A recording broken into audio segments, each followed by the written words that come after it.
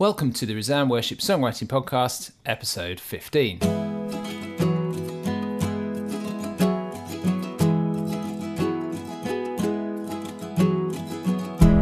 I'm Joel Payne from Resound Worship.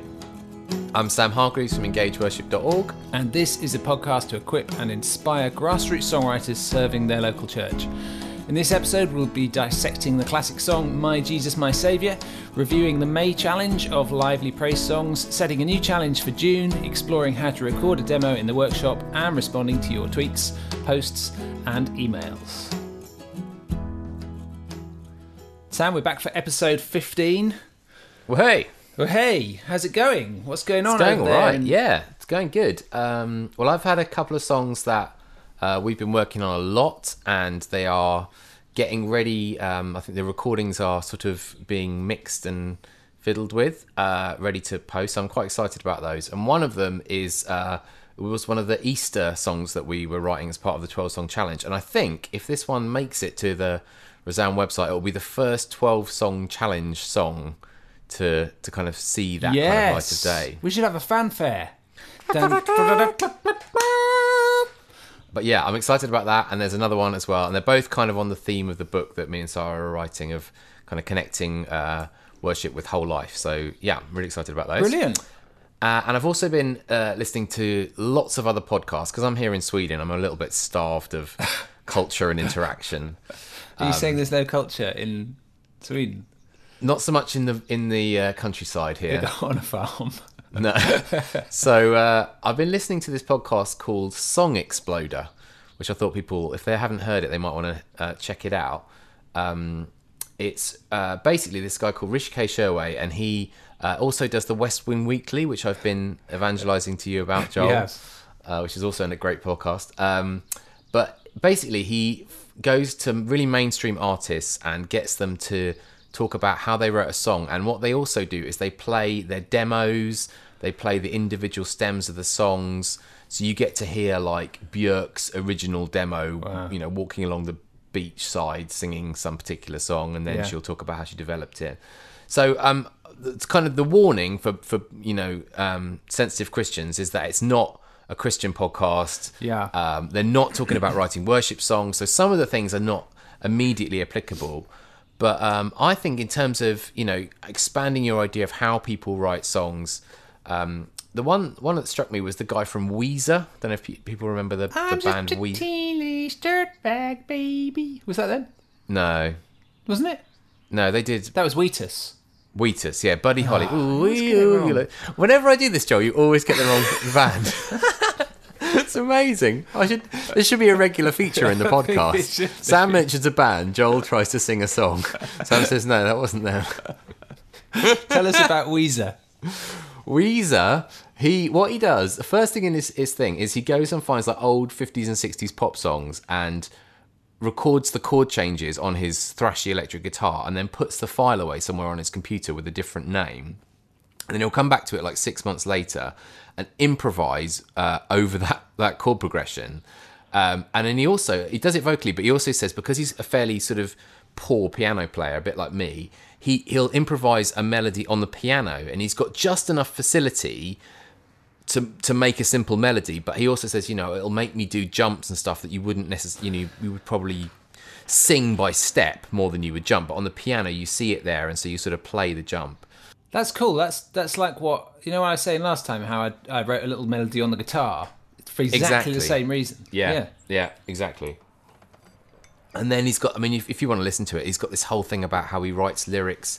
He takes snatches of ideas and he puts them into a database, and he's literally got them filed under how many syllables this particular line is, and whether it's a weak, strong stress or a strong, weak stress. And then he'll just go through and find all the lyrics that he's written down in his database and put them to his melody. And it would be a mad way to write a worship song, but it does open your eyes. Are you thinking about a 12-song challenge? I think we will get some very odd songs. But, there's lots of different approaches people take, but I thought that was really helpful. So if people are interested in that, it's called Song Exploder. Cool. That's all I have to say. Nice. Ask me what I've been doing. Sorry, I'm not a very good host. So what have you been doing, Joel? Well, Sam, I've been to Sweden. Oh, did you? Yes. Was it nice? It was very nice. I went to visit my good friend Sam Hargreaves on a beautiful farm in the middle of Sweden. We had a lovely time, didn't we? We had for cracking some reason, weather, we had didn't we? amazing weather, heat wave. Yeah, so it really sort of nice. spoiled Sweden for us now. So it was me, Rhiannon, and Huck came out. We actually spent a few days in Denmark and Copenhagen, and then took the train across the bridge, and we sang the tune on the way across. Did you ever watch the bridge? That wasn't the bridge. That was. I'm joking. Just because That you watched the wrong thing. And anyway, we came across, and then we came up to see you up there near Örebro, and we absolutely loved it. We went out into a sort of paddock on the edge of the farm somewhere and toasted sausages on a fire. Yeah, we did. Man, Sam, you're so much more manly than I ever thought you would be, having seen you out there on that farm chopping wood and so on. Yeah, It was really lovely, really idyllic. We went to church in Swedish. It's quite similar to church in English, to be honest. Yeah, I'm afraid you had us leading worship as well. So that's true. Yeah, you didn't get the full experience. No, it was cool. It was good. So actually, that filled up quite a lot of the last month, and we had a really fantastic time. Been working on those recordings, like you say. We've got another couple coming from. We've got this little group writing for Judy, Joe, Geraldine, and Carey, writing together in London. This kind of doing a bit of an experiment over the course of 6 months or so. The same kind of process we do with songwriting, which is taking stuff away, working on it, bringing it back, but they're doing it really collaboratively, and then they're swapping and they're starting the songs together and so on. And they're just starting to emerge. And there's a lovely quality to the songs. They're quite different, I think, to some of the other ones we've published in the past. So I'm really excited about that. One of the things that I've been doing, I don't think I mentioned this last month, but I do mention it most places I go, is I've done a bit of guide running. So I'm quite into running. Yeah. My friend Nick has got into running. Nick is blind. And so he asked me recently if I would do some guide running for him. And I was very nervous about it. It turns out he's very good at not falling over. And so it's fine. Actually, and it's fine. But do you fall over more than him? Almost. But the thing that struck me about it, and this is what people do who preach sermons, we're always making these links, is in a funny way of songwriting. Because there's a thing in songwriting which is basically, or songwriting, leading a song or writing a song is you produce something, like you plan a route or something, and then you're basically saying, trust me, I'm going to follow you through this, and there might be a jump, and I'm going to make sure you don't trip over it. And that's one of the things I think, and I've heard Andy Piercy say this in the past, people can be nervous that's why they don't wholeheartedly join in a song, as if they think, I can't trust the terrain, I can't trust that you're not going to lead me somewhere I won't go wrong, then they won't really join in, and they don't get the tune and so on. But if you can write it in such a way that there's enough of a clue coming up early on, or repetition, or whatever it is, that they understand and they can follow where it's going, then they can go for it. So there you go. That's my very clever parallel between guide running and songwriting. I like that. That sounds cool. Thanks very much. Should we go to some correspondence? Yeah. We've had a few people actually get in touch, because I said, I think in the last podcast, that I thought we should try and find some more clergy to write hymns, because that's basically kind of how it used to happen in the olden days and so on, and I think it'd be a really cool thing. And a few people have got in touch. So Stuart Chaplin has told me we should check out Matt Searles, which I did do, but I couldn't. He's sort of got an album that is going to appear in a few days, I think, and I couldn't get anything to play. So, but I will. I promise you, I will check that out. And Fiona Scott as well sent us a couple of different clergy who are writing stuff up in Scotland. So it's really cool. I'd love to hear about some other people. Also had a tweet from Michael Whitaker. Now, I don't know if you ought to read this out, because you see, Michael Whitaker has sent a tweet in response to, I think, episode 3 of the podcast, because where we start talking about Romans 11 songs and doxology. So he said, go and have a look at Andrew Peterson, who's written a doxology song, which I did. I listened to it. It's great. It's a good song. But my fear is that Michael won't hear this until sort of 2017 sometime. He's catching up. But this is the thing about podcasts, is that people can, they can go back to the old ones, and I think it's just going to happen. That's true. We don't know what year it is, Michael, when you're listening to this, but hope all is going well for you. But we also had in email from Fiona. She asked a question which I thought would be a great one for us just to look at for a minute. She said, I was also wondering on your thoughts on the term worship leader that has become prevalent in our Christian jargon. You guys seem to use it a lot in the podcast, Personally, I like to think of myself as a band leader or music facilitator, because music and singing aren't the only aspects of worship in a church service. Sam, over to you. Okay, well, I think firstly I would want to agree that the word worship does not mean simply singing songs in church, and that's a danger of using this phrase worship leader, worship time, worship song, is that we think, oh right, well, worship is just that bit where we stand and sing in church, and that is definitely not what the Bible tells us about worship. So I think whether to use the phrase worship leader, it does depend a lot on your church. It does depend on how you're going to fill that role and that term. One option is to say, we're going to call this person the song leader or the band leader, or I think Catholics use the phrase pastoral musician, things like that. Worship cool. Minister, music minister. And there's a lot of different phrases around, and you could go for that. I suppose for me, I want to go the other way, and I want to say, if worship is bigger than singing, then let's encourage people to be worship leaders who take on that bigger role. So I don't see myself simply as somebody who chooses songs. I see myself somebody who has a role in shaping the whole service, who encourages prayer, scripture reading, intercession, confession, and also even points towards the bigger thing of people worshipping with their whole lives, and maybe encourages and points outwards. So I guess you could take it two ways. Either you say, well, let's limit that role, and that might be perfectly, some people, they are great musicians, but they're not brilliant at leading prayer. They're not brilliant at, thinking about scripture reading. So that's fine. Let's call them the sung worship leader. But for me, I would rather say, well, I'm going to take I'm going to try and play my part in taking responsibility for that wider sense of what worship is, and that's why I would continue using the phrase worship leader. I also have quite a lot of sympathy with Fiona's question, and I sort of agree, and except that words like band leader and music facilitator are just I don't want to be. I don't know, certainly not music facilitator.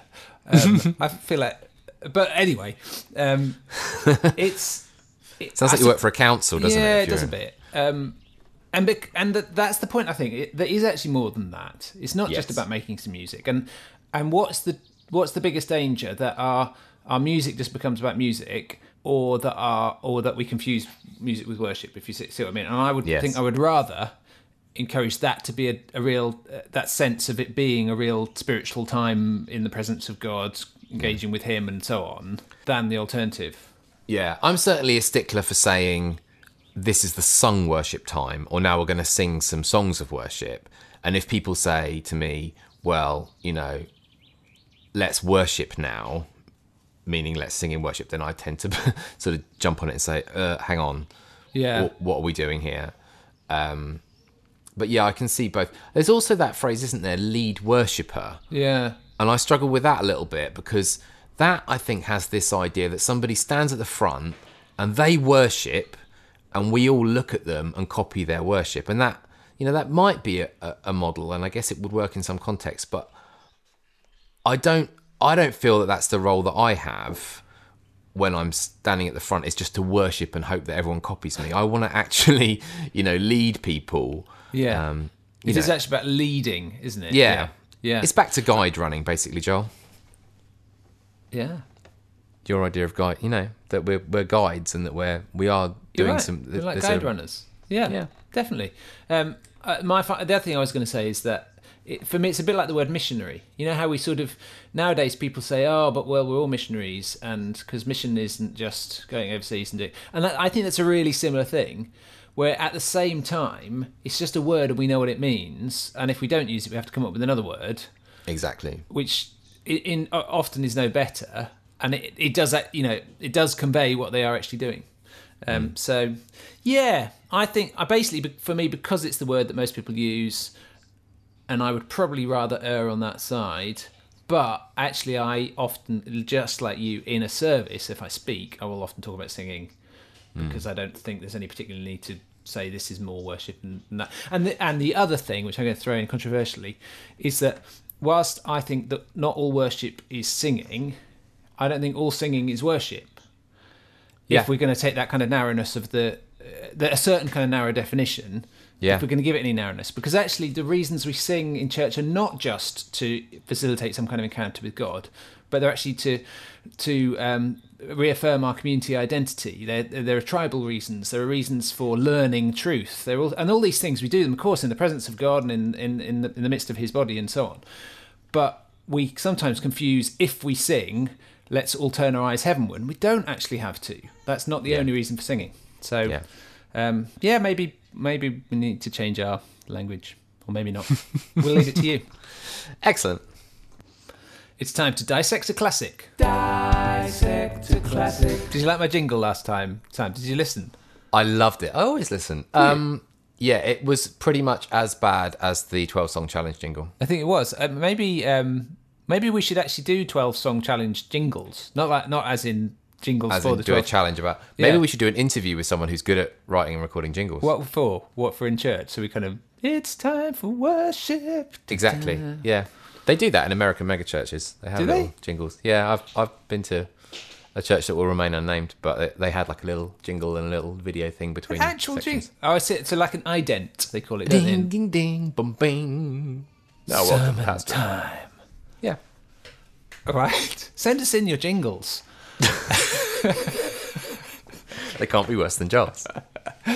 We're going to dissect the classic song, My Jesus, My Saviour, or Shout to the Lord by Darlene. We're going to go with Czech, aren't we? Yeah, It's Czech, isn't it? Yeah. Well, I don't know that for certain, but I'm just going to be confident. I don't know that for certain. For certain? For certain. Talk like this. Darlene Czech, Australian Darlene. So this is a song written, I think it was 1993 it came out, wasn't it? And Darlene's been interviewed about this a number of times, and so the story is out there about what she did, and the kind of story goes that she was a worship leader in the church, and I don't know if she'd written a lot of songs, but she and her husband ran a small business. It was struggling.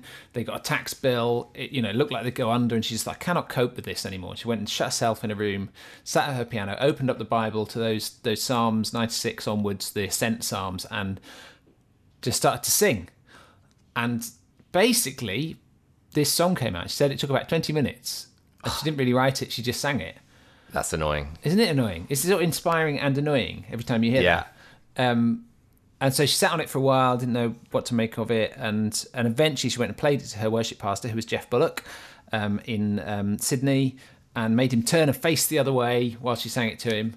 And then, it's a good tactic, I think. And then sang it, and he said, this is a great song, we've got to sing this. And then it obviously it's become the song that we all know, and it's been sung all over the world. And there's I read an estimate that, I don't know if this is true, but that it's sung by 25 to 30 million people every Sunday. That's crazy, isn't it? There's a lot of people singing one song. The first thing I want to say is that it's completely plausible that it was written in 20 minutes and it just poured out. Sometimes people say, the Lord gave me this song, and you think, I can totally believe this one, because it poured out, and it has the sense of just a cascade of a pouring out of praise, doesn't it? And I think that's really good. And every single line is packed with quality and substance. Yeah. And that kind of cascade and stream of consciousness is so powerful and so enriching. But sometimes that cascade, she's got the scriptures in front of her and she's just picking out the lines and singing them. And I think that's really wonderful. So that's the strength of it. It is essentially a psalm. And I actually, before I properly looked into it, I just thought, this is a psalm with a sort of Jesus tacked on the front of it. And the other thing I think that gives it a real strength is in the chorus, it hammers the tonic. So there you go, as a tip, I think, for writing a good chorus. Give me a B flat, Sam. It's there are other notes that dance around it, but it's essentially da da da da da da da da, and that's the tonic, it's the root note, it's the solid note, it's the strong note, and it's out of pitch with a B flat where the whole congregation can welly it. Yeah. And quite often that note ends up being a D or something like that, and actually it's just a bit too high for quite a lot of people to really attack. So I think that's one of the strengths of it, is that the strongest note, and the word shout comes out on this solid, the strongest note, and it's really singably strong as well. Yeah, I agree. I think that the melody, I mean, the words are great, but I think the melody is what has carried this song all around the world. And when you think about it, there are lots of little different melodies as the song goes through, and I guess that gives it interest. But there's also a lot of use of repetition. So he starts off the "My Jesus," and then basically the same melody, but sort of starting a bit lower, "My Saviour." So they call that a sequence in music writing, how you have a phrase, and then if you just move that phrase up or down, then it's called writing sequentially. Oh, cool. And then, Lord, there is none like you, all of my days, I want to praise. So that all of my days, I want to praise. Lovely kind of cascading melody, repeated exactly. So the congregation are very confident in it. And the same, in the second half of the verse as well. But then the second half of the verse also ramps up, doesn't it, to the chorus? It's got that. If you remember back to the Graham Kendrick interview we did really early on, it's got that sense of it. He talks about reloading, kind of pulling back, ready to kind of fire off into the chorus again. Kind of really reloads you back to sort of launch into the chorus. And then the chorus, again, is very repetitious. Shout to the Lord of the earth.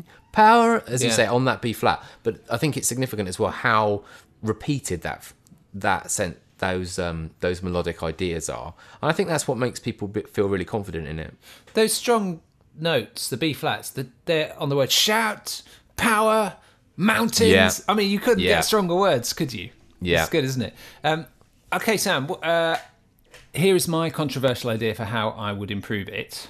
How I would improve it, if Darlene had brought it to me, and we often say we're glad that these people didn't, because we'd have butchered the songs. But the thing I would have just said is, it's basically an Old Testament psalm with Jesus tacked on the first line. And of course it makes sense to understand Jesus as part of the Old Testament description of God. But there's no real way in which that's fleshed out. And if you just had Almighty Creator or something, I'm not going to pick something as good in a way, but it would just make more sense. It's not really about Jesus, it's about God more broadly. And so I think it'd be better. And I think that's sometimes a weakness in songs, is that we just use the word Jesus, where actually it'd be better to talk about God, because we're not kind of homing in on Jesus the Son. Yeah, see, I disagree, because I think I was reading a thing the other day and it was talking about how often Christian worship songs are influenced by the Psalms because it's the most obvious place to go, but we don't read them necessarily Christologically. Now, I'm not saying she is doing a very detailed Christological reading of the Psalms, but I think what she's doing is bringing a New Testament angle into the picture, which is this God who is so mighty and so great and so powerful and so awesome is also coming to us, in a personal way in Christ. So that would be my counter argument. Feel free to disagree. That's all right. God, what would you do? Well, what I would do, I totally disagree, Sam.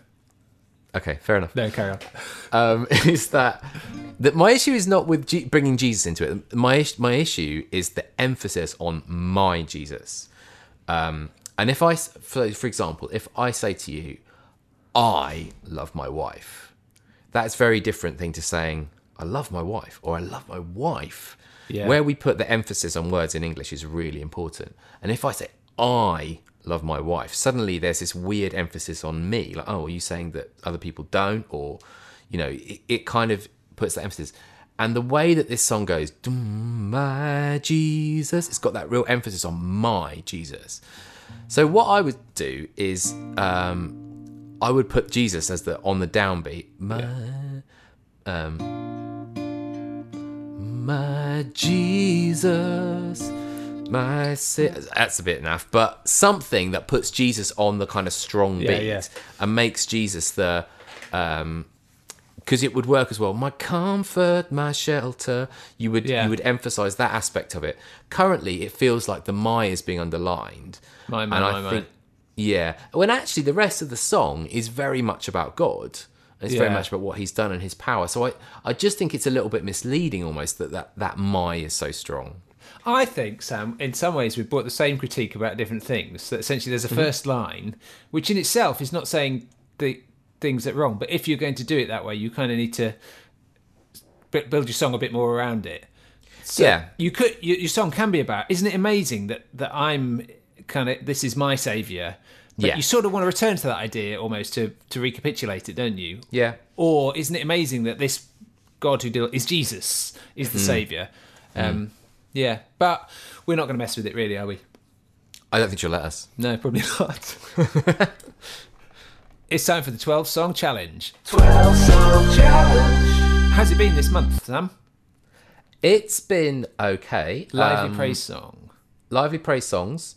I suppose I have struggled because I think it's difficult to write a simple song. And it's funny because I was looking on the forum at what other people had written and going, wow, they're really writing long songs. I thought they'd write simpler, shorter songs. And then I looked at my song and I've got 3 verses and 4 lines of every verse and every chorus. So, and maybe because I sort of suggested in the last thing, we can praise God, but we can also praise God for specific things.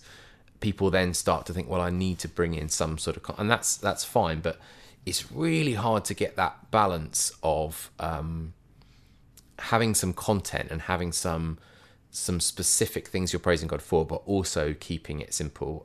So that's been the challenge, and I think that's what I've struggled with. But it's been agree, good as well. I've seen some good stuff. Looking across the stuff people have been writing, yeah, you're right. They're quite long, and maybe that's one of the most difficult things for us as songwriters is being able to prune and throw stuff out and even leave out things that we quite like, because even though in themselves they're good, the song's stronger potentially without them.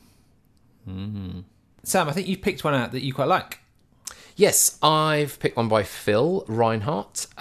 He's been writing quite a lot on the forum. I think he's done one for most of the months, and he's written a song called Almighty. And he said on his little post that there's a lot of people in his church who are from kind of Caribbean backgrounds, and often there's not many songs that relate. So he's done this kind of reggae / calypso style song, which we can have a listen to. Cool.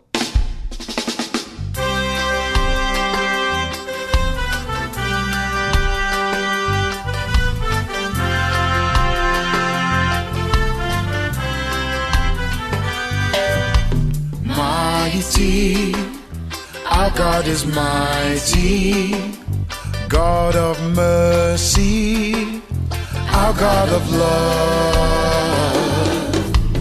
Mighty, God is almighty, and his mercy fills us with love. As the water rises and the rain won't cease, now our world's in darkness, he will bring us peace. Mighty, our God is mighty, God of mercy, our God of love. Well, I really love what he's done with this musically, and particularly the chorus as well, the lyrics of the chorus. I think it's really easy to get this kind of music wrong. I don't think Phil will mind us saying that he is a white fella. Yeah. And I think that, speaking as a fellow white fella, we can get this really wrong. And I think he's done a really good job of it.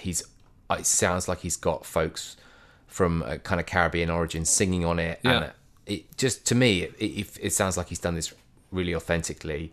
I love the vocals. They sound fantastic. And I think melodically it's so strong as well. I think it's really singable, really fitting within the style. So in terms of sort of developing it, I would just want to comment on the verses. He's got, as the water rises and the rain won't cease, now our world's in darkness, he will bring us peace. The mountains shatter, the skies on fire, as the nations battle, he will lift us higher. So you can hear echoes of psalms and things in that. I just wonder whether he could be a bit more specific. It's very metaphorical. It is, isn't it? I'm not quite sure what it's about. Yeah. In some of those bits. Yeah. And the action of God in this is seemingly to kind of lift us out or get us through of these difficulties. And to me, that it doesn't really specify enough what it means for God to be mighty. So, you could talk about God coming against injustice, bringing down the powerful, the proud, conquering sin and death. I think there's a lot that you could say. And I've just noticed that I've commented on this on the forum, and Phil's said he's going to have a look at this and see what develops. So, it's great to see that he's kind of considering this. But because he's actually said that as the water rises is about floods and the rain won't cease and the world, and these kind of mountain shatters about earthquakes, the skies. He's tried to make it about specific things, but he's done it in a sense, in a way that's so poetic. It sounds like an apocalyptic metaphor, doesn't it? Yeah, I very much took that as a metaphor. The waters are rising. I guess I thought of Jesus' story about the two men and the foundations and the that kind of thing. And so I think because you've got all those metaphors in your mind, and frankly, certainly in England, most of us aren't living in places. Well, I suppose there are floods, aren't there? But that's not our daily experience. Is of floods and rain. I just think because it's so good, I'd love to see the verses develop into something that really, nails some truth about God's almighty power and what he does and how he makes a difference in our lives. Cool. I like it too. I just thought the chorus, mighty, our God is mighty. We talked about it, haven't we? In praise songs, use repetition. He's repeated the melody, he's repeated the same word. It's really nice. It's a good motif, and it's simple. Good stuff. Well done, Phil. I picked out this one from James, and My Soul Longs for the Lord. This is totally different. And we set this lively praise song thing, and it's interesting what comes out. To me, this one sounds a bit like a lively rewritten version of a fairly simple spiritual hymn or something. But let's have a listen. My soul longs for the Lord. When I am dry, he quenches my thirst. My soul longs for the Lord. He is the light that guides me home. When I think on my Saviour, hallelujahs pour out from me. And if I stumble or falter, he carries me. So I sing, my soul longs for the Lord. When I am dry, he quenches my thirst. My soul longs for the Lord. He is the light. So that one sort of sounds vintage, doesn't it? I think that's the best way to describe it. It's kind of dated, but for me, in a sort of vintage way, where you feel like it's got a kind of folk melody about it. And I suppose I like it because you can easily imagine that when you say lively praise song, it means intense rock and roll or something. Yeah. And this is different. It's got a lightness to it, and it's got a joy in it. My soul, do. So I like that he's gone for that style, and it's really singable and it's catchy. I can sing that melody back to you again. My just little idea is, I wonder if you can almost make more of it, because it's got a kind of singing it around the campfire kind of sound to it, hasn't it? And I wondered whether actually, rather than my soul longs for the Lord, whether you could make it more kind of punchy. Do, my soul longs for the Lord. When I am dry, he quenches my thirst. Yeah. My soul longs for the Lord. And I also wondered whether, because it's got really short verses again, which I love. I just think that's so clever. Comes back to that. What about making the word thirst a bit melodic? So that's like a hook that you get to. So I'm going to try and improvise one. Do, my soul longs for the Lord. When I am dry, he quenches my thirst. My soul, or you could even, he quenches my thirst. My soul longs for the Lord. So it's like a little moment that you land on and sing. I think there's a current, like a hook, doesn't it? Yeah, there's a current in worship music at the moment where we've sort of realised we're allowed to add in melodies that we like in order to be melodic, rather than so often there's a kind of a long note which just has a little melody in it, and that's a really nice thing, and it would suit that style. All right, Sam, it's the moment of truth.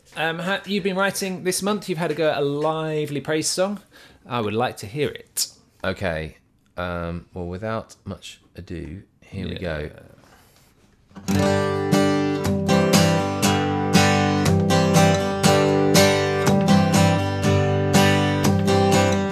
Praise God for His grace and mercy. Praise God for His might and power.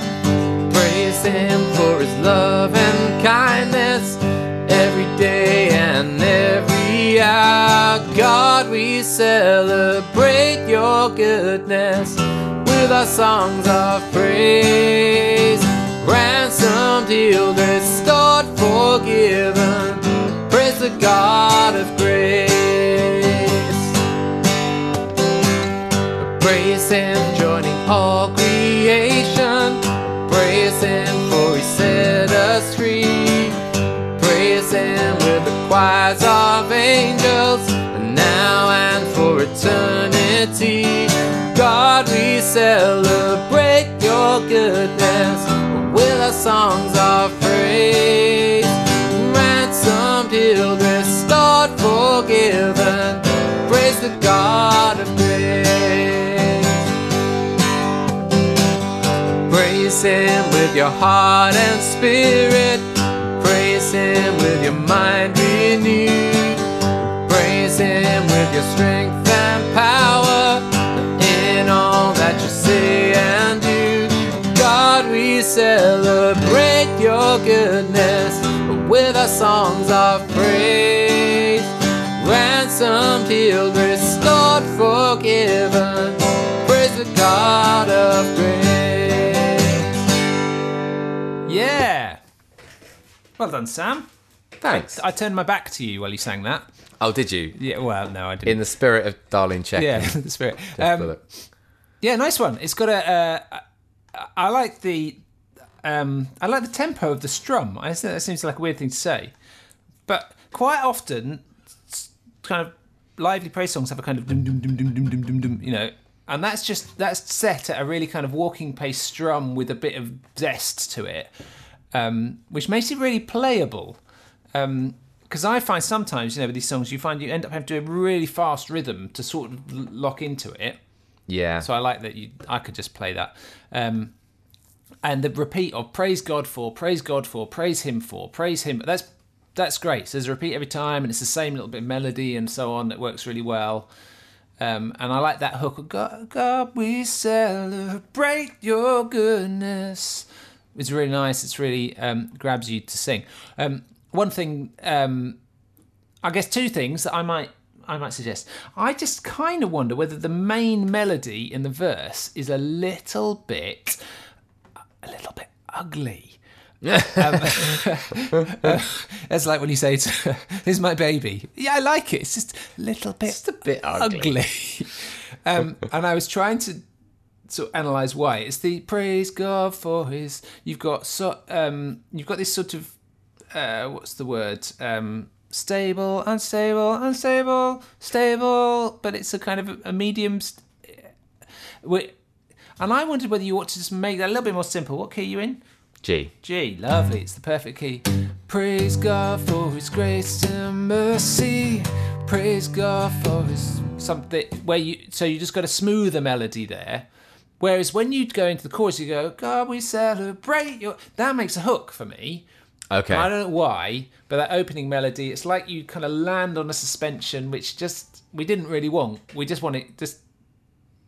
I don't know, something a bit more plain. It almost peaks too early. I think so, yeah. Okay, yeah, that makes sense. Maybe just have a little play with that. And then the other thing is that in the chorus, the words, how you sort of leap into ransomed, healed, restored, forgiven, which is brilliant, and it sings well, but there's not really quite sort of quite a proper grammatical thread to it, is there?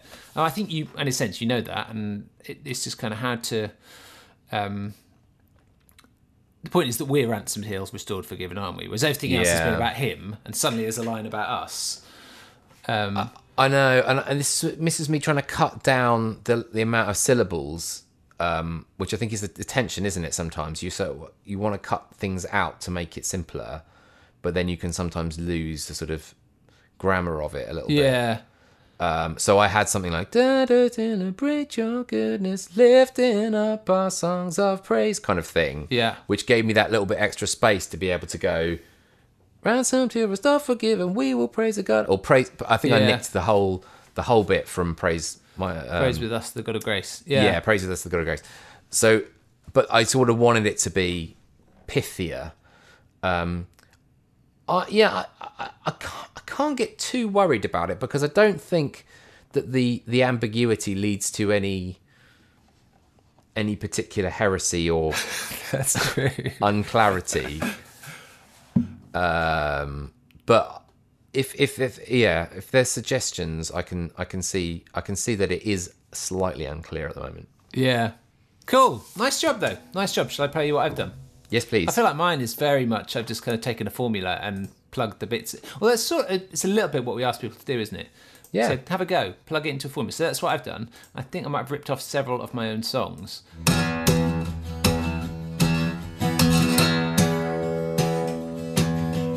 This is the day of celebration, our day of thankfulness. This is the day when we remember our God's great love for us. This is the day when we bring our offering, when we make our joyful sound. This is the day we come to seek Him as grace and truth abound. Oh, we have a Saviour who opened the way, and now we draw near in His grace. We will praise.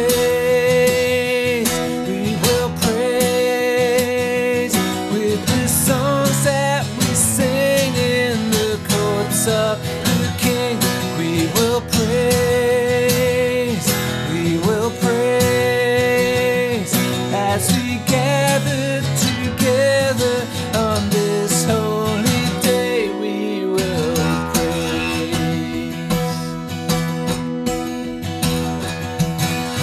This is the day of There you go. That's all I got for you. Nice Simple one. formula. Bing bang, bish bash bosh. Yeah, I like it. I like the sort of freshening up of the sort of this is the day. I can only think of this is the day. It is the day. You chose to freshen up one of the great hymns of our time, and I chose to freshen up this is the Another day. one. Yeah. Yeah, I like that. I think there's a little bit of an issue of ripping off your own. Come with a song of celebration, come to your king. What's that song? There may be a certain amount of ripping off one of my own songs, yeah. Let's listen to the sound, yeah. Listen to the sound. I thought if I just changed where the chords changed, you wouldn't notice.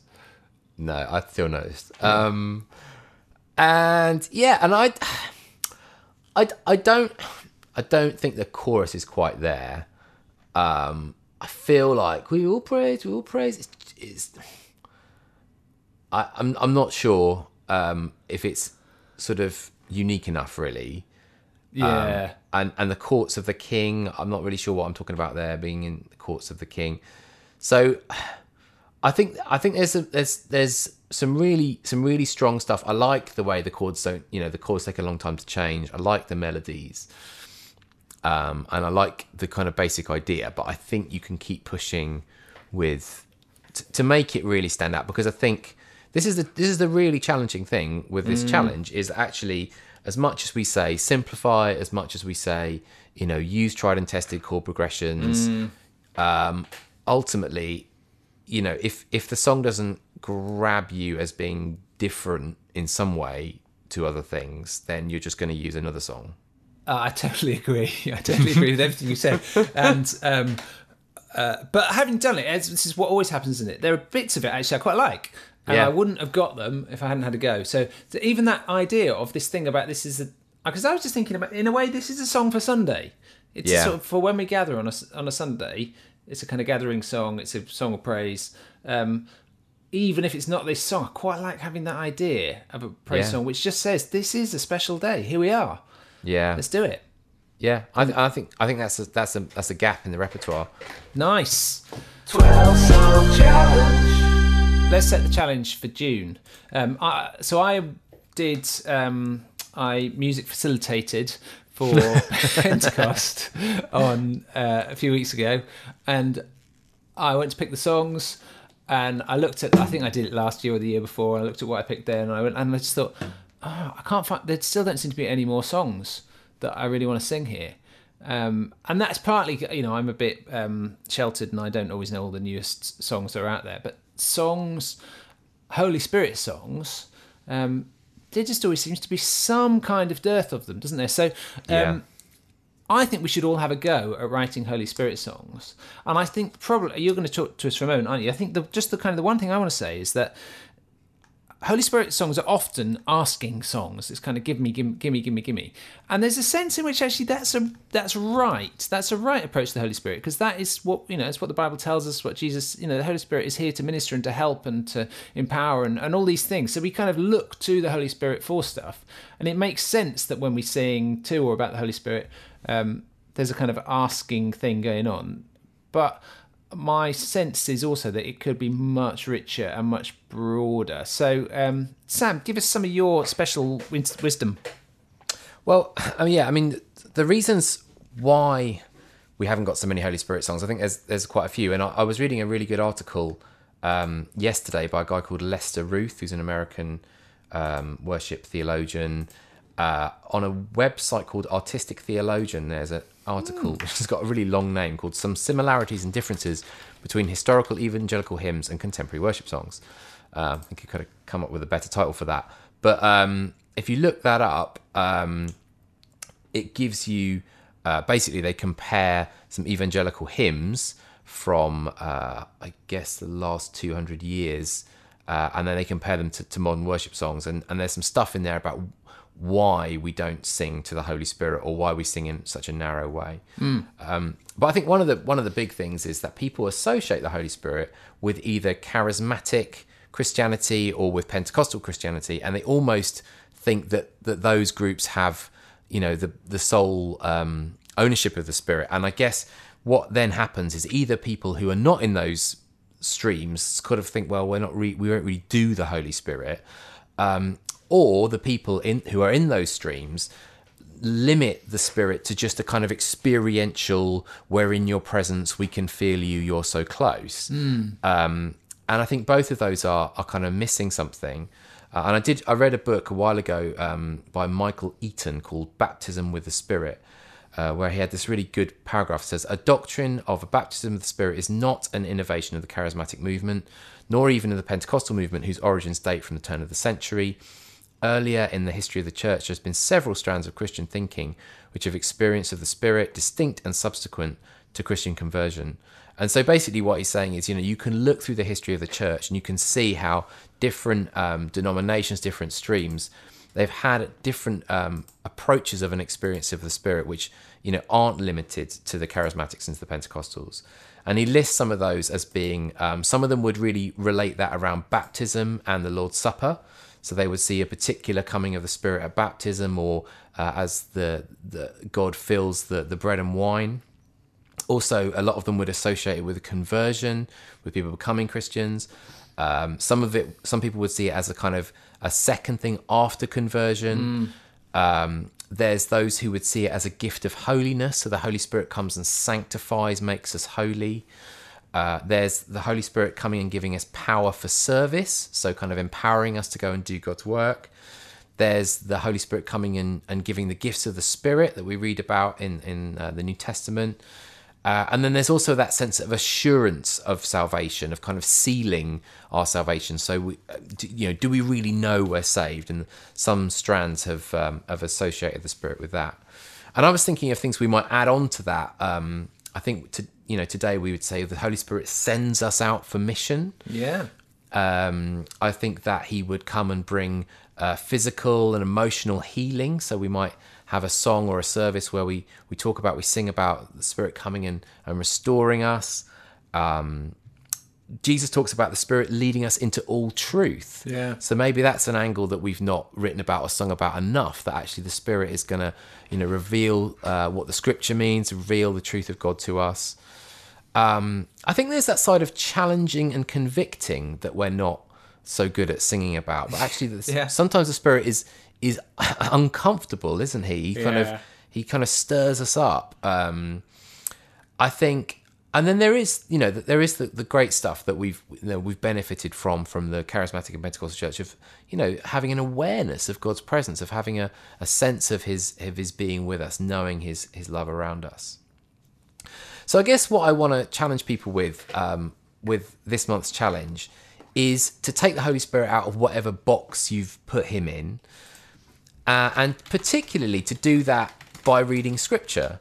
So you could look at the different images of the Spirit in Scripture. You could look at Acts 2, talks about a rushing wind, talks about tongues of fire, the evangelism that springs from that, the boldness. You could look at Matthew 3, Jesus being baptized and the Holy Spirit looking like a dove coming upon him, and that sense of choosing and setting apart, and God's pleasure being kind of bestowed on Jesus. You could look at John 7, fantastic passage where Jesus stands up in the festival, which was a festival where they used to pour great gallons and gallons of water down the streets of Jerusalem to represent the water gushing from the rock in the Exodus story. And Jesus stands up in that context and says, if you're thirsty, come to me and drink. Rivers of living water will flow out from you. And John, which he meant the Spirit. By which John gives us that handy little. Useful, isn't it? I know. Yeah. Otherwise, we'd be debating it to this day what he was talking about. But John says no. He was talking about the Spirit. Or there's the stuff towards the end of John 14, for example. Jesus saying, "I will ask the Father, and He will give you another Counselor to be with you forever." The Spirit of Truth, that sort of sense of comforter, Counselor. And there's lots more, isn't there? And one of the things, when we did the Easter challenge, a few people picked up the Tom Wright book, Surprised by Hope. Yeah. And if people want another kind of reading challenge, there's a really good book called The Spirit in Worship, Worship in the Spirit, which is edited by Teresa Berger and Brian Spinks. And it's one of those books, it's quite academic, but it's got a chapter by different people. So it's got a chapter by Tom Wright. It has a chapter by Darlene Check about a Hillsong approach to the Spirit, but it also has the presence of God in Jewish liturgy, the Spirit in Eastern Orthodox worship, in the Catholic tradition, in the Ethiopian tradition, in African American worship tradition, charismatic. So it's got this really broad range, and as well as maybe going to Scripture, people might be inspired by looking at other traditions as well and seeing, how has the Spirit been talked about. And then having done, a bit of research and Bible reading or some reading from other places, I would just encourage people to take, maybe one aspect of the Spirit or a kind of a bunch of related aspects and write a song on that, that talks about the Holy Spirit in a fresh way or in a way that is relevant to your church or to where you're at. Yeah, I think I would just add that often, because of the nature of the Spirit, we almost always have to talk in metaphors, don't we? And it's really easy to accidentally mix up your metaphors when you're writing. So just when you're writing, be aware of what you're doing. And if you're talking about water, don't suddenly throw in a wind reference or do it intentionally in different verses. If I guess don't do it unintentionally. That's what I'm saying. Watch out for that, because you can kind of get a bit lost in it. Make the most of a particular model. Set us on fire and pour your water on us. It's getting a bit confused, isn't it? So we're into it, doesn't it?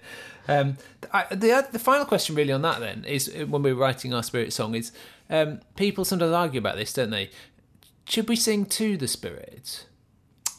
Great question. Well, my view, and you may disagree with me on this, Joel, is I see the Spirit as he's obviously part of the Trinity, part of the Godhead. And I don't think there are many examples in the Bible where the Trinity where the Spirit is singled out and where he's kind of talks about himself or he draws attention to himself. The Creed says, with the Father and the Son he is worshipped and glorified. And so that suggests to me that we ought to be talking about the Spirit in relation to the Father and the Son. And I do struggle a little bit if a song only talks to the Spirit and extensively glorifies the Spirit without any reference to the other people. I think, to me, that doesn't follow the New Testament pattern. Yes, we worship in the Spirit and we worship the Spirit because he is part of the Godhead. But I think that it's most helpful and most follows the New Testament when we talk about him in relation to the rest of the kind of work of God. Yeah. Do you agree with that? I think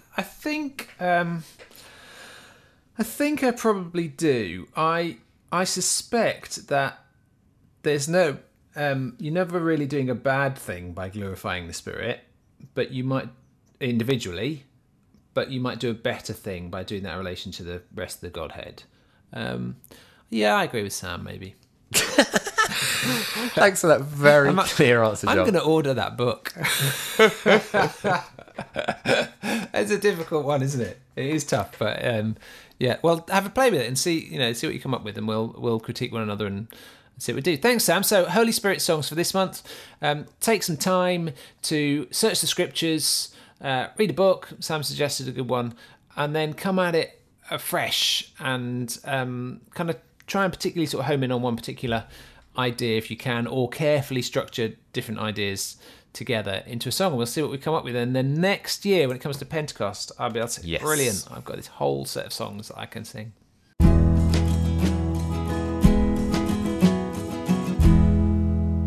It's time to move on to the workshop, and for this section of the podcast I'm delighted to be joined by the excellent Matthew Osgood. Matt, welcome. Thank you, Joel. It's great to be back. Matt, you and I have known each other for a long time.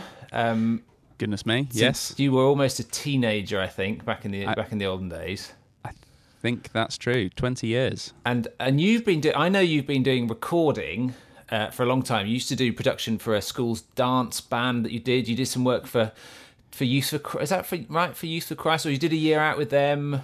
Yes, that's right, with their band TVB, and then helped write material for them and produce a couple of recordings that they did. And you actually got me into recording. I remember, you may not remember this, but when I first started, when I was working up in York, and I wanted a computer to start trying to do some recording on, you pointed me in the direction of the computer I would need and the software I would need, and you got the ball rolling. I had forgotten that. Yeah, so you are to blame for lots Marvellous. of this. What great reminiscing. Oh, absolutely. But what better person then to help us with a workshop, which is going to be about recording your own demo of your song. It's something that loads of us do as worship songwriters, and to differing levels and differing degrees. And for some people, it's a real kind of joy and an art form, and for others, it's quite a scary thing.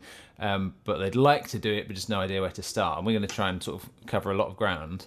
Great.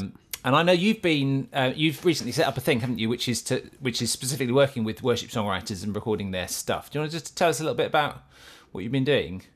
Yep, sure. It's a service for worship songwriters who want to get their songs recorded, but perhaps don't have either the time, the equipment, the musicians available.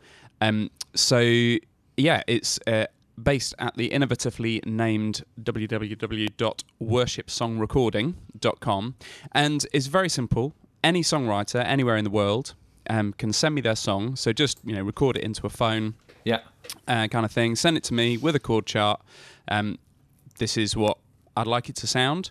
So with some reference tracks, that kind of thing. Any arrangement ideas you have, and then I've got a little team of musicians together. We will produce your song. And we can set it up so that it is possible if people want to provide their own lead vocal, they can do that. But other than that, the idea is that within a very short time frame, songwriters will have a really polished, professional-sounding version of their song, which they can share, which I suppose is a lot of the part of the purpose of it. And why do people actually want to record their songs in the first place? Well, primarily it's so that they can be shared. And that, I guess, can be for a whole load of different purposes. Some people, just want to send them to kind of friends and families. But I guess a lot of people, if you're writing worship songs, then you will want them to be used in either your church or possibly churches further afield. Yeah. And that's going to necessitate some kind of recording to let other musicians know kind of how it goes, what you have in mind, and so forth. And that's where a more professional demo can really help. I think a lot of songwriters listening to this will have had the experience of going to the person whoever it is who chooses the songs that get used in their church and say, "Oh, I've got this new song," and they they play their song and it's just them and an acoustic guitar, and maybe actually a lot of writers aren't necessarily the best singers in the world, and the person who's choosing the songs kind of listens to it and goes, well, okay. But then they're also listening to the latest album from Bethel or Hillsong or, wherever, Sovereign Grace, whatever it is, and it just sounds amazing. And as much as you might want to say, really listen to the song, don't listen to the production. Yeah. Of course we're influenced by the production. Of course, if someone, puts a song together and they have an amazing vocal on it and huge production behind it, it's just going to sound more appealing than, a scratchy demo that's recorded on a phone with just a guitar with maybe not a great vocal. I was thinking about this and about how a song has to either be experienced live in a real kind of live worship setting for you to grab it, or it needs to be listened to quite a few times, doesn't it? You sort of need to, you need to have it on repeat in order to get it. And that's the thing which just, here's my song, I'll play it to you, can't do. And unless you just absolutely nail it and it's amazing and you're amazing and the world is amazing, the chances are you need one of those other things to happen. But in order to get there, you either need to have that access to be able to do it live in a way that people can experience it, and then they say, I'd like to go and sing this. Yeah. Or you need to do a recording which someone actually is going to want to listen to more than once, I guess, don't you? That's right. And I think also there is something about, people can kind of disparage productions and say, and you do find this, there are albums that are put out there. I think Matt and Dan Weeks were talking on the podcast really, I guess a few times ago about this. There are songs on albums which possibly, were it not for the amazing production, you would just think this is not a great song. So to a certain extent, production can conceal the flaws in a song or obscure them in some way. But also production helps bring out what is already there in a song. If you have a song which has a chorus which you want to be kind of, huge and anthemic, and it's just going to lift people up in praise, the music is part of that. It's not just the melody and the lyrics. Those are obviously the most important things that people are going to engage with. But how that's supported is really important as well.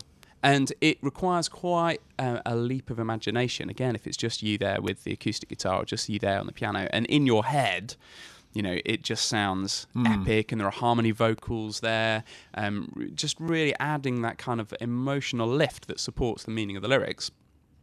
In your head, that might sound amazing. In reality, when you're just there in a room with someone else, not so much. We're going to talk about how the songwriters listening to this can come up with their own demos and do their own kind of recordings and so on. Yeah. I guess for a lot of our guys, their main thing will be, I want to be able to share this with the other musicians in my church, with other people more locally. So just linking to what you said first, we had a question from Gav on Facebook, which was about, it says, do you feel a good song will stand out with just an acoustic recording, or do we need to wait to hear a full recording before judging the quality of the song? That is a great question. And you really hope that the answer is yes, that a great song will stand out with just an acoustic recording. And often, there can be, plenty of songs which do work beautifully just with the simplest of arrangements. But if you were writing, the next kind of Happy Day, or the way, if you're writing an up-tempo song, that really is dependent on the drums carrying it. It's dependent on some, electric guitar riffs, because that's essential to the sounds that you're wanting. So I think a certain amount of that, the answer to that question depends on the genre of the song that you are writing. If it's a much more simple, reflective song, actually, an acoustic demo is probably just fine. We were talking earlier about, how people can do that well. So I guess the couple of things I would say to people who are absolutely just starting out with recording their own songs, one thing to consider is, are you the best person to sing it? And that is difficult, because that requires some kind of honest self-assessment of your own voice. But if there is someone in your church who is a great singer, get them over. Teach them the song and get them to sing it. For a couple of reasons. One is, as soon as you get somebody else to sing your song, you realise if they say, oh, but I really can't sing that bit of the melody, then you're like, oh, well, I probably need to change it. So that's quite useful in and of itself. But when you're sharing a worship song, it's all about the melody. That's what you want people to pick up. That's what you want people to sing. If you don't have the best voice, and if your intonation or the tone of your voice is in some way going to distract from that, well, just get someone who's really good at singing. Get them to come around and record it with just the two of you. That would be the first step, I would say. Yeah. Do you think most people know whether they're good at singing? Do you know what I mean? It's one thing saying that, but do we? I'm always a bit, I'm always a bit reluctant to sing, and yet I always seem to end up singing on loads of things. But I feel like I've got a... Joel, you've got a great voice. No, but I feel like I've got a good idea of my level, but maybe I haven't. Maybe that's a really difficult thing to do. Yeah, I mean, I think, if you listen back to yourself enough time, I mean, I know most people hate listening to the sound of themselves singing, but, just keep going with it because everybody hates it. So just the fact that you hate it doesn't necessarily mean you don't have a good voice. The main thing to listen out for really actually is tuning.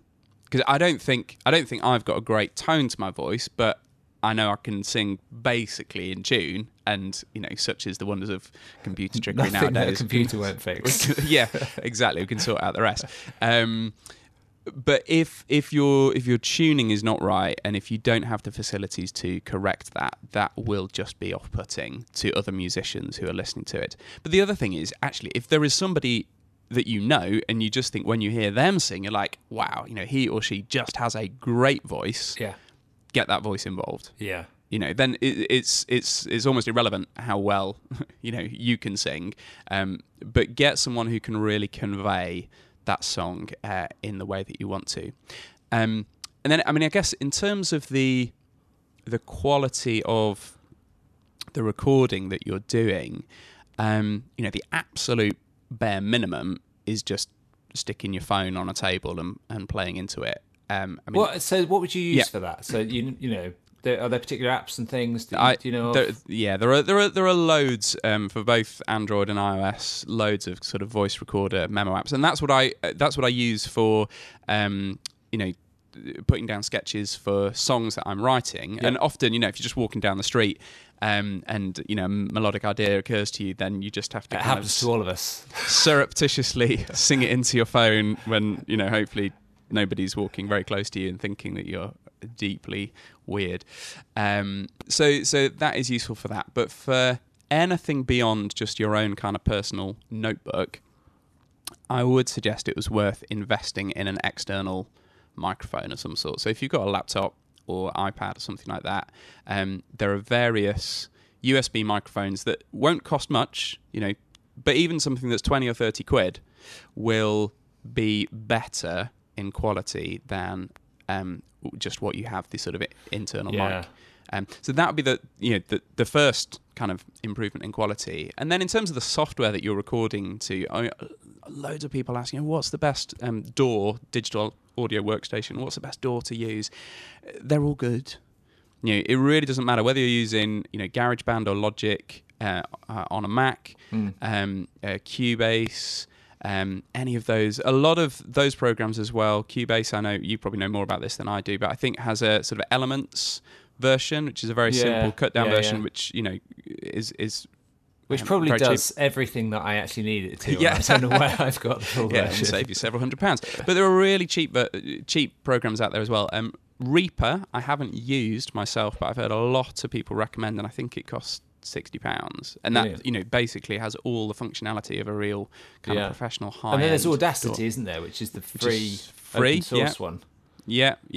So, I mean, again, if you're just recording audio, then Audacity would do a great job. Just going back to the microphone thing, give me an idea what I might actually put in my search engine, or what am I actually looking for? Because there's a whole range of stuff, isn't there? And I'm sure I can find some rubbish as well as something absolutely. useful. I mean, just a simple USB microphone, that is one step up from the internal mic on your laptop. If you are more serious about recording your demos, then probably the best purchase you can make is an external sound card. Yeah. So again, it could be USB, could be Firewire, could be Thunderbolt, though you're unlikely to get that at the sort of budget end. Something that's got 2 inputs and 2 outputs. Yeah. Probably PreSonus. So that'd be called an audio interface, wouldn't it? An audio interface, that's right, yeah. So M Audio, PreSonus, there's lots of options around there. Yeah. And then a condenser microphone. Yeah. So, I mean, I would really recommend the Rode NT1. I think it's now, the new version is the NT1A. But that is it is a cheap microphone that sounds like it costs several £100s, and it doesn't. The other thing to consider is looking on eBay, getting something secondhand, getting a mic that was sort of £300 or £400 new, pick it up for 100, 150, and then that's a microphone that you can use on both your voice and your guitar or piano. And then a lot of the audio interfaces that you'll get, they'll either have line inputs, so if you play keyboard, you can just record your keyboard straight in, or they've got a MIDI interface, so that you can take one MIDI cable out from the keyboard into whatever software you're using, which will probably have some kind of built-in piano. Yeah, and a lot of MIDI stuff is on USB now, isn't it? So quite a lot of keyboards now have a USB connection, just to make it nice and easy. So say you haven't got, let's just backtrack, you haven't got any of this stuff, but you have got a phone or a laptop or something, or you've just got one little microphone or something, and I want to record myself singing a song, me and a guitar. Do I just kind of stick the microphone on the desk and play and sing, or is there a way to make sure I get a good balance or the best sound? Yeah, when recording guitar, it's quite tempting to put whatever microphone it is that you're using right up to the sound hole of the guitar, which is not a great way to get a good sound. You get a very boomy sound. So, I mean, that applies whether you're using a nice condenser mic outside the guitar, or whether it is just your phone. Don't sit it right in front of the sound hole. Get a little bit of distance. What you will find probably is if you have a microphone that's sitting on a table sort of 2 or 3 feet away from you, you will almost inevitably pick up a lot of the sound of the room. Because the microphones that are in phones or laptops, they're omnidirectional. They pick up sound from all over the place. And our brains are very clever at kind of, filtering out that room noise. And, we think we're just hearing the direct sound of someone's voice. But actually, the microphone will pick up everything. It will pick up all the reflections from the walls and so forth. So you need to find a balance between getting the mic as close to you as you can to minimise that room sound, but also not so close that you're so loud that it then overloads and distorts. Okay. So that's just a matter of experimenting. And worth trying different rooms as well. You're probably best recording it, say, in a lounge that's got sofas and stuff, so that's going to be quite dead sounding. If you record it in a bathroom with lots of hard reflective walls, then it's just going to sound like it's recorded in a bathroom. Absolutely, like you are singing down the toilet, and it's probably going to be quite distracting for anyone listening. So let's say we've gone a little bit more complex, and I've said, again, just for simplicity's sake, I recorded the guitar separately, and I did that in the lounge under the sofa, and I recorded my voice. Probably not under the sofa. Okay, I've got these 2 tracks now on my bit of audio software and so on. Can you just sort of give us 1 or 2 pointers of kind of simple things I could do to them now to just make them sound a bit better or a bit more professional or a bit more listenable? Yes, absolutely. A lot of DAWs, I'm pretty sure GarageBand does on the Mac, which is what I use, and I'm sure things like Cubase Elements and Reaper would do this as well, would have some elementary pitch correction available. If you can set that so that it's not kind of on max all the time to give you that sort of, T-Pain or Cher kind of massively auto-tuned sound, but just so that it corrects the worst anomalies, that is well worth doing. I know some people will hate me for saying that and say, you're so inauthentic. Yeah. But again, that's just what people are used to. It's interesting. You listen back to, albums from the 90s before auto-tune was widespread, and you listen to the vocals and you think, my goodness me, these are all over the place. And it's quite jarring now because we have just got used to it. Now, whether that's right or wrong is a conversation for another time. But if you've got that, that's great. The second thing to do with your vocal would be to put a little bit of compression on it. Okay, this sounds like magic. Yes. Well, it is, really. But all a compressor is doing is it takes the loudest bits of your vocal and turns them down a little bit.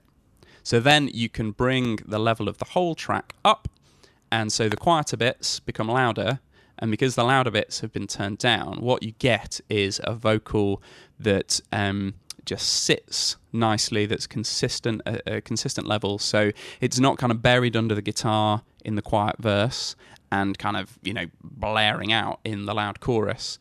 If you're not sure what you're doing, start with something gentle. Start with a ratio of 2-1. Start with it doing, maybe about 5 to 10 dBs of gain reduction, which that will all be there on. You'll have a meter. So that will make sense. If I listen that will to make this sense. If you're sitting there with a compressor plugin, you'll go, there's a ratio setting, and there's on that, I would really, really recommend that if you are genuinely interested in honing your craft in recording, mixing, and engineering, so forth, subscribe to the Recording Revolution channel on YouTube. I cannot recommend that highly enough.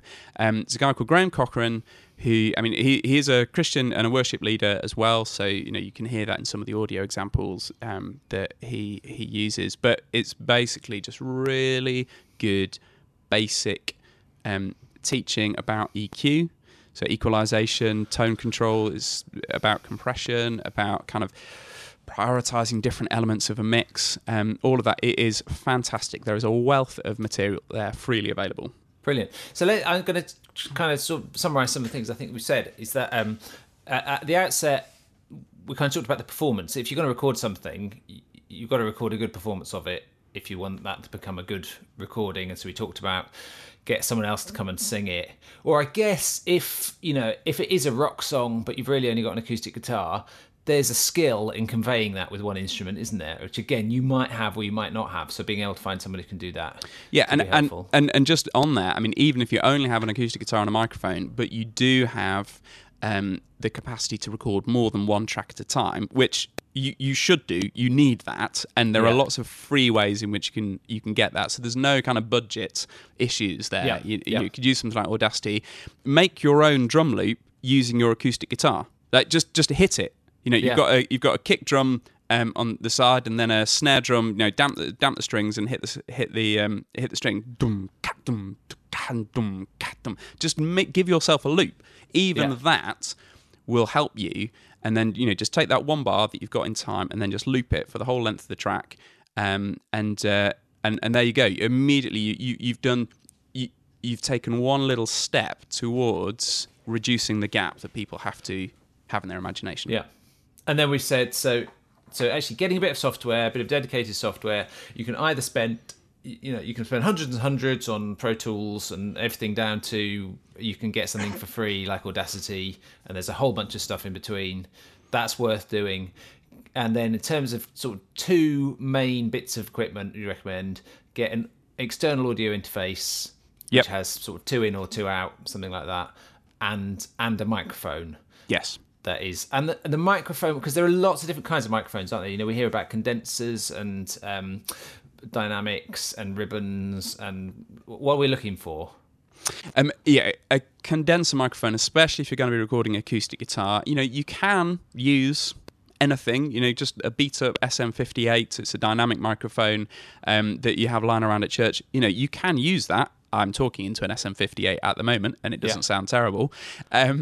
But to get the most detail, a condenser microphone is going to be the thing.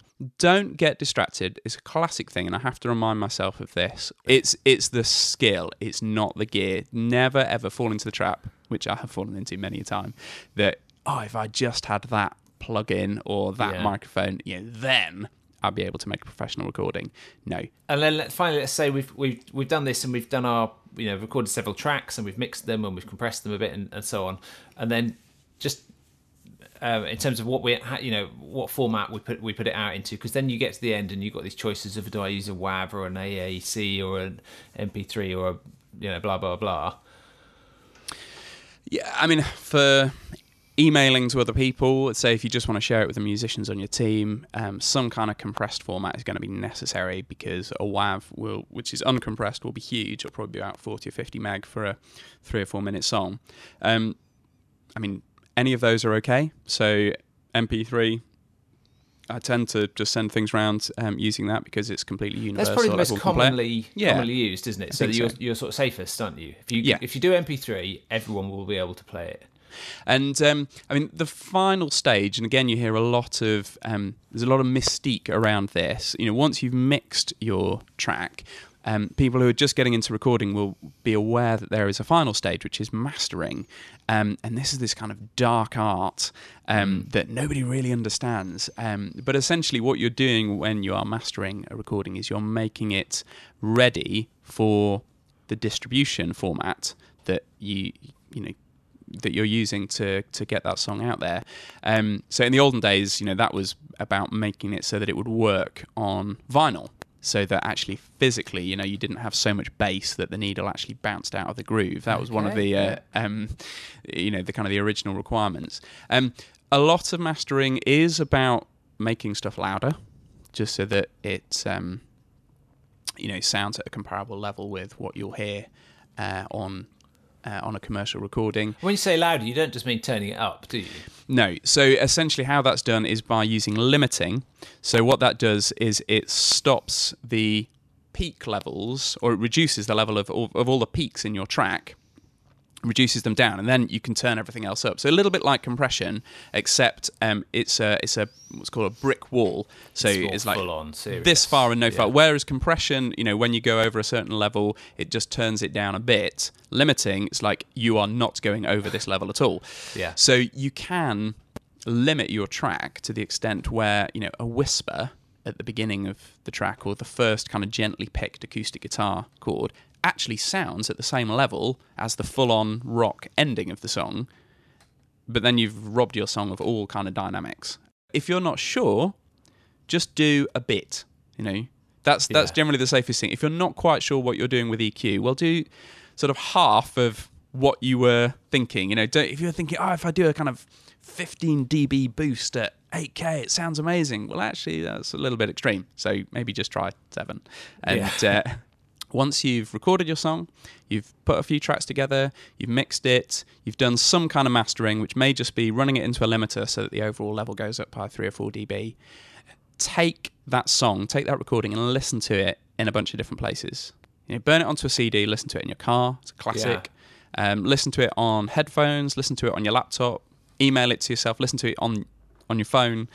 Do all those things, because often different listening environments will highlight, say, oh gosh, actually, I thought I was making the vocal kind of quite bright, but it's really kind of offensive, it's really, really harsh. So I need to go back to my mix. I need to tame that.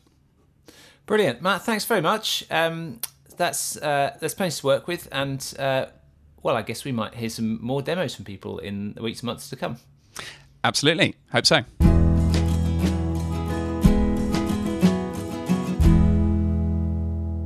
Thank you, Matt. All that remains is for me to introduce our featured song, this time Those Who Hope by David Casswell. With just over 3 weeks to go until the start of the Worship Songwriting Retreat, and there is still one place available, so it's not too late. This is the perfect song to feature because it was written at last year's retreat by David, who was one of the delegates there, and we sang it together and we worked on it together, and we love it. It's really simple, so I think you'll enjoy singing it as well. And in the next episode, we're going to be bringing you my interview with Damien Herbert from Big Ministries and Nigel Hemming, writer of That Kid Song that I'm sure you know. Famous. Really excited about that because we've been trailing doing stuff about kid songs for ages. So you'll get that as the next one, and then after that we will do some sort of workshop and challenge around writing kids and all-age songs. Absolutely. Do get in touch with your questions and comments via facebook.com/resoundworship.org, via Twitter @resoundworship, or email us on podcast@resoundworship.org. Until next time, bye-bye. Bye. Those who hope in the Lord will renew their strength. Those who hope in the Lord